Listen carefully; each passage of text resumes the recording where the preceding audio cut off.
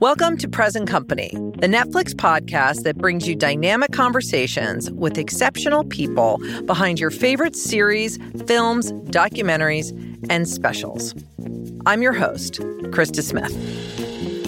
For years, I was Vanity Fair's ambassador to Hollywood, interviewing countless actors as well as creatives and authorities across the spectrum. My passion is talent, any form of it.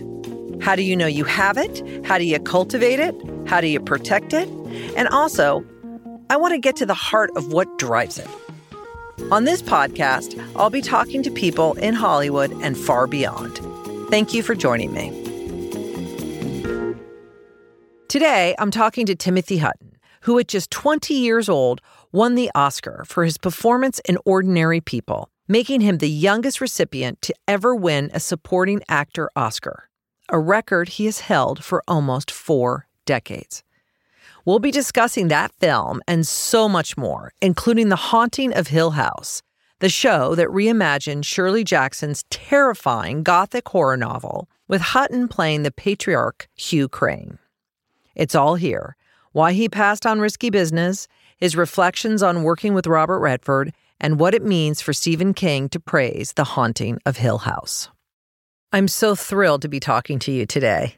It's like you play these characters, and they're always kind of morally, walking some kind of tightrope, and you never know whether you're going to get there or not. I don't know whether that's a conscious choice or it's just kind of what you gravitate to, but you've never played a kind of archetype male character. What do you have to say to that? Well, it's really interesting to hear you put it like that. I mean, I guess when you're going about work and you're trying to figure out what it is you want to do and you're trying to respond to a script that's, been sent your way, you never really think about what your template is or what it is you're looking for. At least, maybe I should, but I never really have. It's more kind of whatever kind of grabs me. And I guess the thing that has over the years, as you just kind of described, are people who, are searching for something, trying to fix something,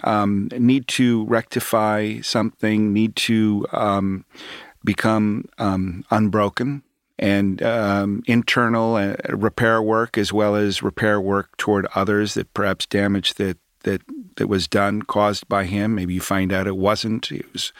So these kinds of characters, or a bad crisis, a moment in time where, certainly in Haunting of Hill House, that's the case, when he kind of abandons his family based on this central event. But those characters have always been really interesting because as far as story goes, if you look at a character as story just by him or herself, that, I think, is the most interesting part of acting, is to look at the character's journey as a story within a story. And because you can secretly add other ingredients that only you know about. And hopefully they'll resonate. And hopefully, by resonating, somehow the character will be compelling within the larger story. And so, Haunting of Hill House, I actually want a little bit of my sanity back because I don't do scary movies at all. Like Silence of the Lambs for me scarred me for life. And that's as scary as I can get. But obviously I knew I was seeing you and I wanted to, and watching it, I was like terrified. It's so eerie and it's so well written and well shot. You get vested. You're vested in these characters because they're not 2D. They're really 3-dimensional, and the acting was so good. You're just like lured in. When you read that, was it immediately something you wanted to do? Oh, yeah. I thought this is a great family drama with some horrific stuff as a backdrop. Ghosts and paranormal, supernatural, insane things. The house itself as a character that has such insane impact on each of the family members. So that's what when I read it, I thought this is first and foremost a really great kind of study of a fractured family, even before they move into the house. And then the house kind of pulls out all this other stuff. And it's probably recommended not to watch the show alone. Oh, which I did. I see. So you and Henry Thomas both play Hugh Crane. You, of course, are the older version, Henry the younger version. Tell me about how that came about. Did you rehearse together? Just talk me through that. Yeah, well, it was Mike Flanagan who directed it and was the main writer on the whole thing.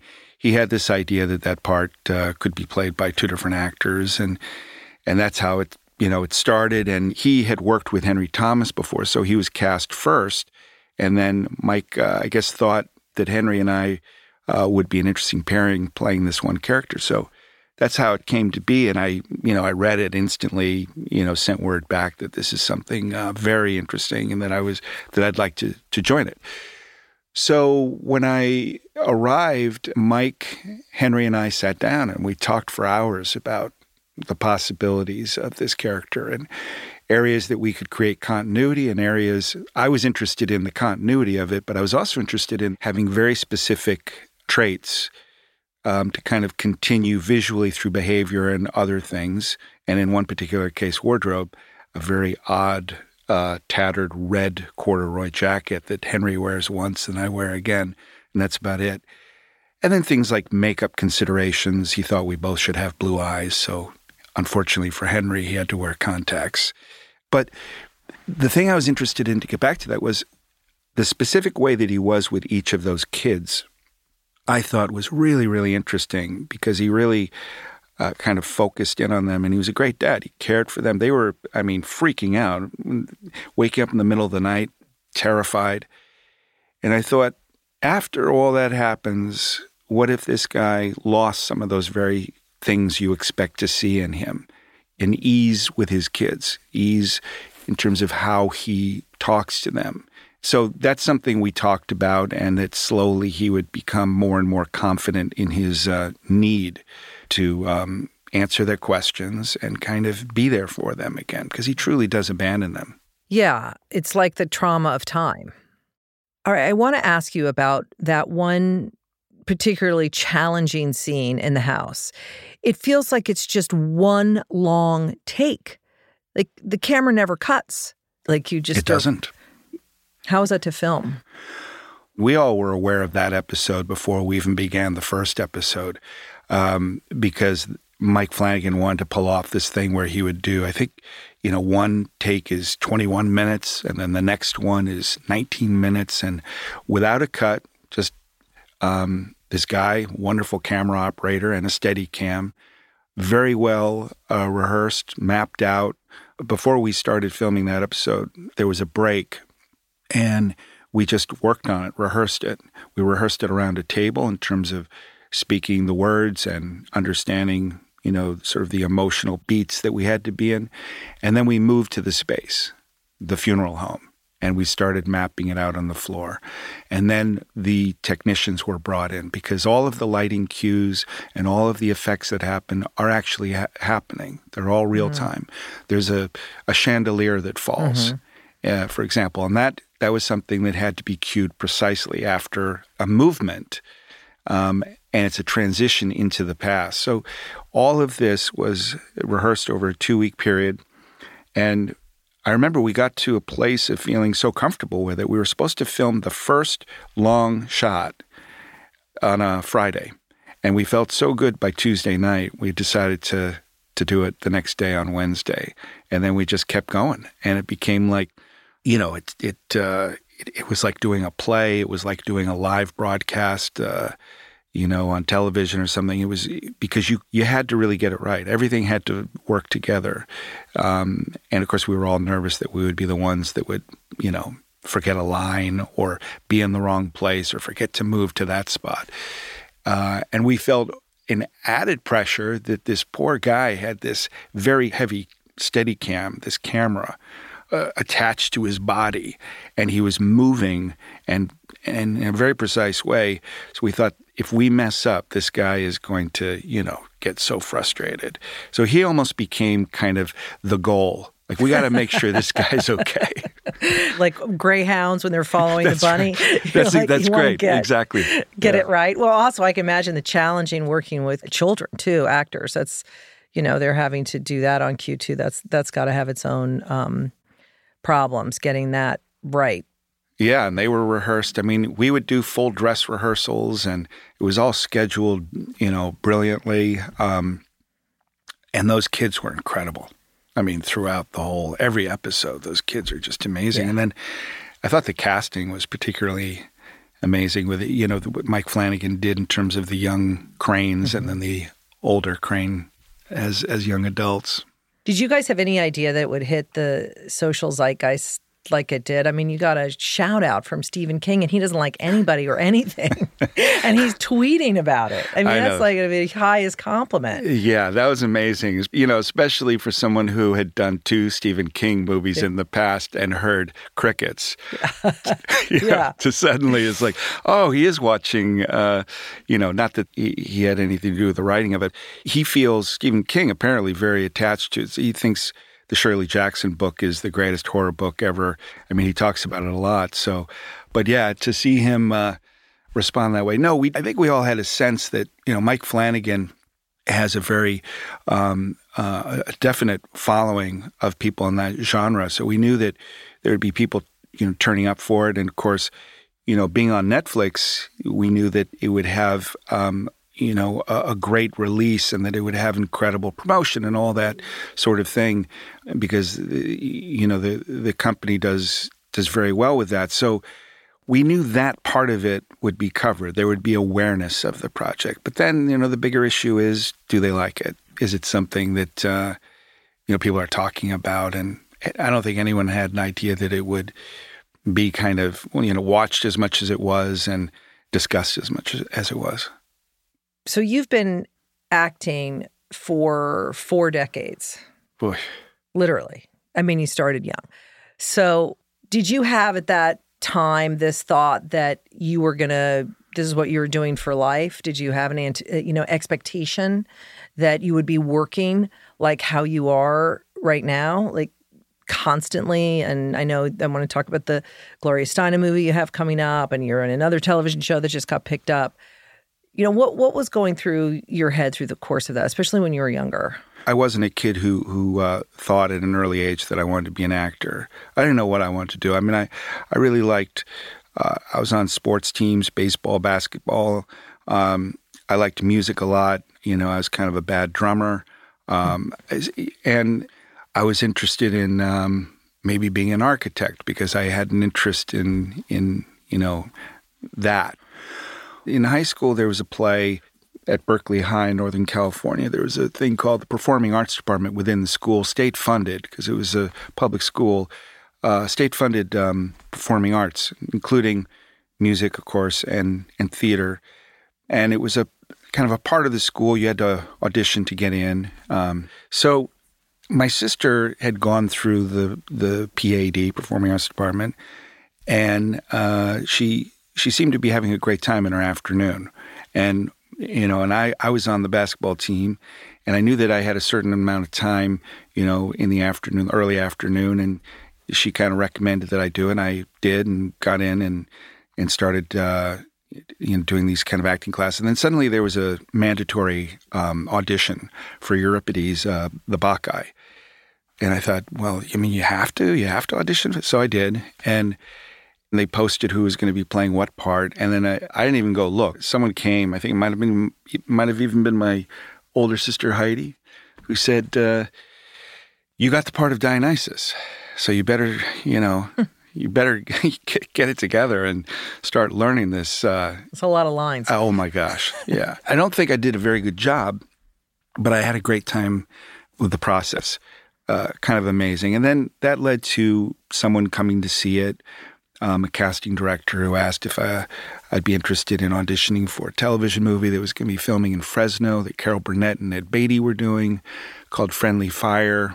I auditioned for it, and I got the role of one of their sons, and that was amazing. So now I was like 18.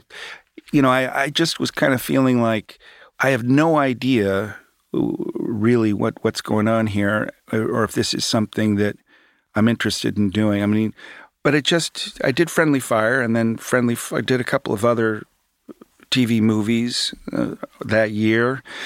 I was still living in Northern California, and my mom lent me her 1966 beat-up Volkswagen Bug to drive down for the auditions. And I remember the first audition of Ordinary People, they said to me, so where are you living? And it was at Warner Brothers Studios in Hollywood. And I said, just over there on the Hollywood street there on the thing. Because I thought it would really work against me if I said I'm up in Berkeley. Right. They would say, oh, we're not going to, kid's not even in town. So I remember finishing the first audition and then driving back north. Of course, there were 7 hours. 7 hours. No cell phones or anything like that. I pull in to my mom's house, and she said, look, I hate to break it to you, but they've been calling. They need to see you tomorrow. So I got in the car and drove back down to L.A. and for the second audition. And this kind of just kept happening. I was going back and forth. Ordinary People is one of my favorite films. It's just brilliant. I feel like it really stands the test of time. Is there something that I don't know that you can tell me, either a good Redford story or a Mary Tyler Moore story, or something that happened during filming that might enlighten fans? There are a couple of things that I remember so clearly. One of them was that I don't think many people know about is that the parents were cast last. Elizabeth McGovern was cast first because Redford had to make a commitment to her so that she could go to Juilliard and make a special case for them being okay with her doing the movie, because it's something they didn't do. Once you started in Juilliard, that was it. You couldn't have any professional engagements outside. You could, but you would have to leave the school. Mm. So they worked out a compromise, but Redford had to commit to her. So she was cast first, and it's so great that happened. And then they wanted to find the Conrad, so they did that, and I was cast. And then they were looking for the mom.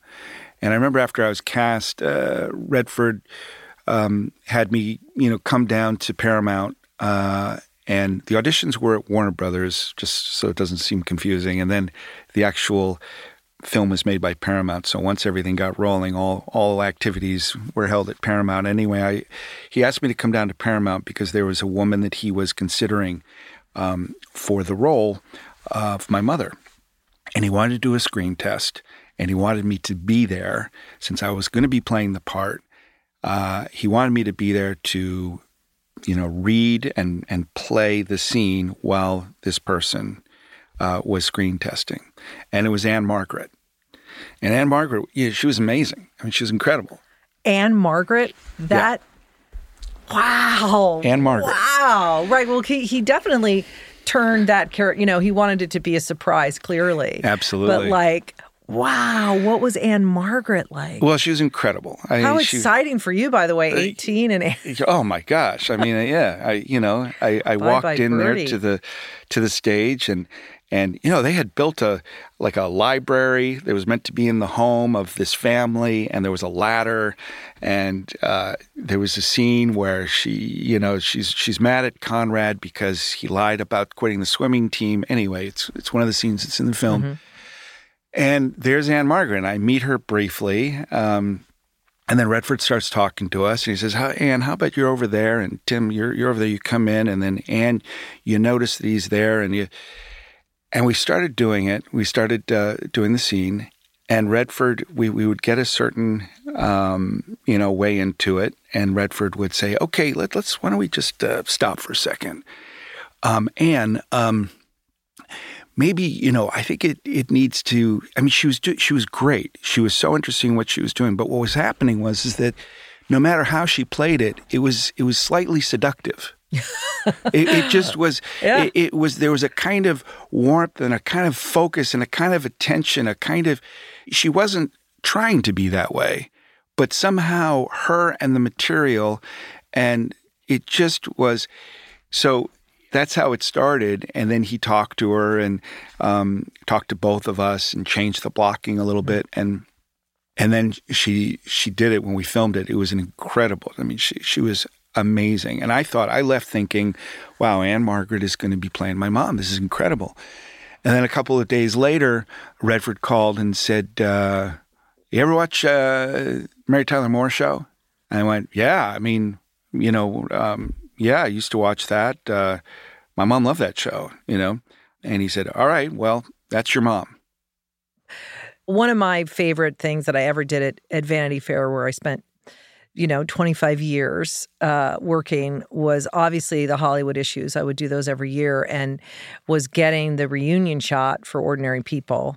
Anybody who knows me knows that I absolutely love Robert Redford. I love the work he did. I grew up in Colorado, the work he did with the environment, and obviously Sundance, and just him on screen and behind screen. He's just kind of one of my favorite, a role model, let's say, to just keep going, keep doing. And I love that now he's 80 and he's still doing. Yeah. So very impressed by him. I am curious, how was that to see everybody 30 years later? And obviously you won the Oscar. I think you're still the youngest supporting actor to ever win an Oscar. Redford, that movie beat, I think it was Scorsese and Raging Bull, which lives on in the internet. Yes. Still, that argument. Yeah. But it was a pretty seminal film and a seminal moment for both you and him. But how was that reconnection? Do you remember anything about that day? Yeah, I remember that day very clearly. I mean, it was one of the great days having to do with that sort of thing, work-related, a story being done about a project. It was the most amazing day for everyone and I think it was for everybody. Even Redford showed that he was moved by the assembly of all of us and to be there, and Donald and Mary and Judd and Elizabeth. It was, it was an incredible day. And I remember the storm. I remember driving out to that house that we shot the picture. And we all had little moments of catching up. Well, other thing I want to talk about is Tom Cruise and Sean Penn. So all three of you guys were coming up around the same time. You had Taps, right? You and Sean did Falcon and the Snowman. And you famously, I think this is pretty documented, and you've talked about it, didn't do Risky Business. Do you think that Tom Cruise would be Tom Cruise if you had done that part? Yes, I do. Because Why is that? Well, because Tom is just such an incredible, actor and presence, and has such a powerful approach to roles, and he's done it time and time again. I mean, it's quite brilliant the way in which he has approached the different movies that he's done. That you could just go on and make a huge list.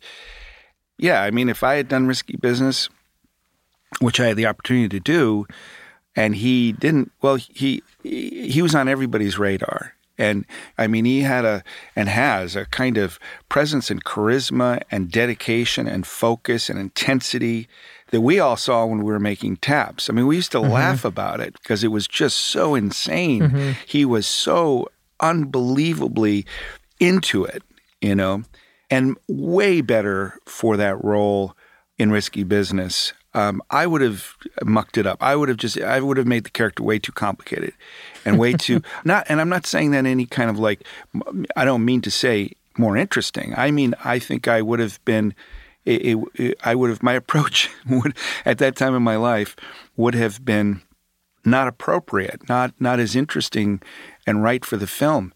He really got that role perfectly, and he understood it. And, and at the time, Sue Mengers thought I was insane. David Geffen, who produced the movie, was calling me saying, what are you not? How can you can't go off and do a Sidney Lumet movie about the Rosenbergs that Il Doctorow wrote? What are you, really? That's what you're juggling here? This versus that? No. And, you were 19 at the 20? I was 21 at that 21. time. 21, 22. I was really, really, attracted to this other script called Daniel that Lumet was directing. It wasn't your destiny. I would love for you guys to do a project together. Just going to say again, obviously you've worked together in the past, but I'd love to see something come up again. But is there anybody you would like to collaborate with again, or someone or a director you'd like to work with that you haven't? Certainly Sean.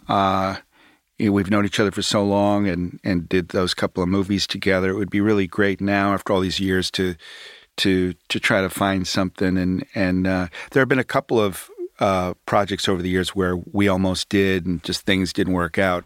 But I mean, there's so many people that I've worked with that it would be great to do something with again. I mean, you have these kind of experiences, these and they end up being such an incredible period of time, and you get very close, and the work is very focused, and when it goes well, you want to experience that again. Mm-hmm. And it's very rare that you do. I mean, there are certain collaborators that continuously find things work together, but mostly you don't. You move on to new projects and new people, and yeah, I mean, there's a whole group. It would be great to do something with Elizabeth McGovern. She just kind of popped into my mind in terms of, doing something again. But there are many. Mm-hmm. Yeah. I know. What keeps your enthusiasm for it? I mean, it is such a business that ebbs and flows. And I mean, other than it being a job, how do you keep vested? Because it is so emotional and you have to deal with so many people and it's different every time. It's not like going to an office, where you have certain relationships that you build up over the years and you have certain expectations. Here it's different. And I'm so curious about how that transforms as you age. All the things you just mentioned are kind of the positive aspects of the job. It's not the same place. It's not the same people. You get to change it up. The downside is that sometimes you have these big gaps. You don't know what your next project is going to be. And you start to wonder, what it'll be. And boy, it's been a few months and I'd really like to be working. And of course, then there's the part that happens for everybody where you go into something thinking the best and the experience isn't so great. And what turns out is something very different than what you thought it would be.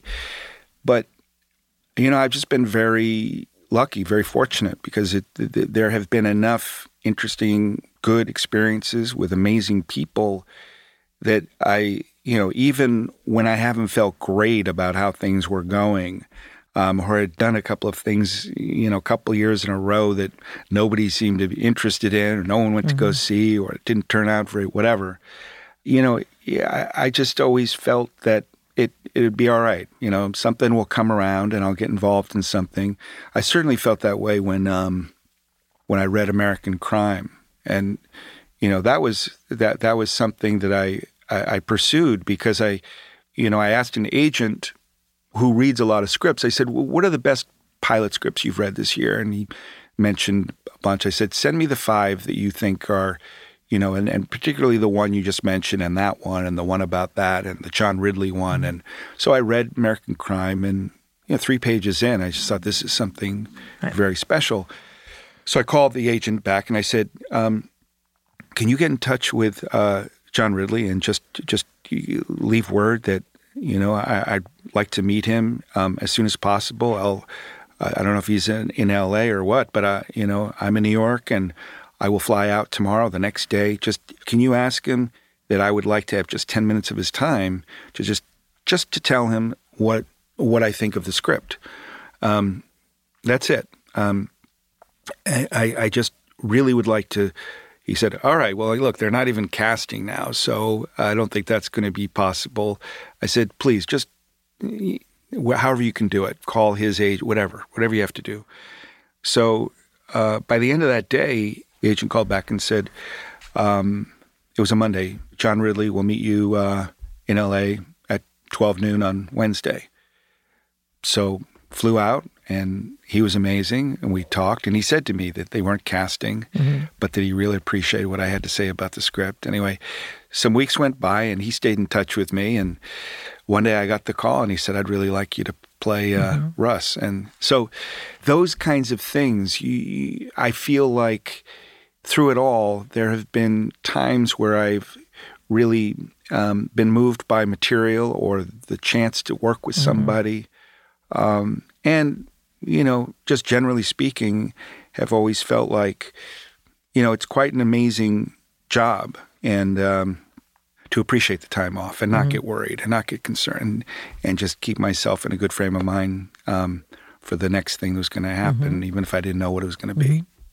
And next up for you is Gloria Steinem's father, right? Isn't that is that who you are? That's great. It's Alicia Vikander. Is that who plays her young? And then it's Julianne Moore. That's right. Older, right? And I should mention Lulu Wilson as well, and Julie Taymor, the amazing Julie Taymor, directed it, and it was great. We finished very recently Savannah, Georgia, and that was just an incredible experience. It's great. Well, I really enjoyed talking to you. This has been good. Thank you. Thanks so much for joining me. The Haunting of Hill House is streaming now on Netflix. Please subscribe, rate, and review this podcast wherever you've been listening. You can follow me on Twitter and Instagram at Krista Smith. Present Company is produced by Netflix and Gimlet Creative. Join me next time for more meaningful conversations here at Present Company.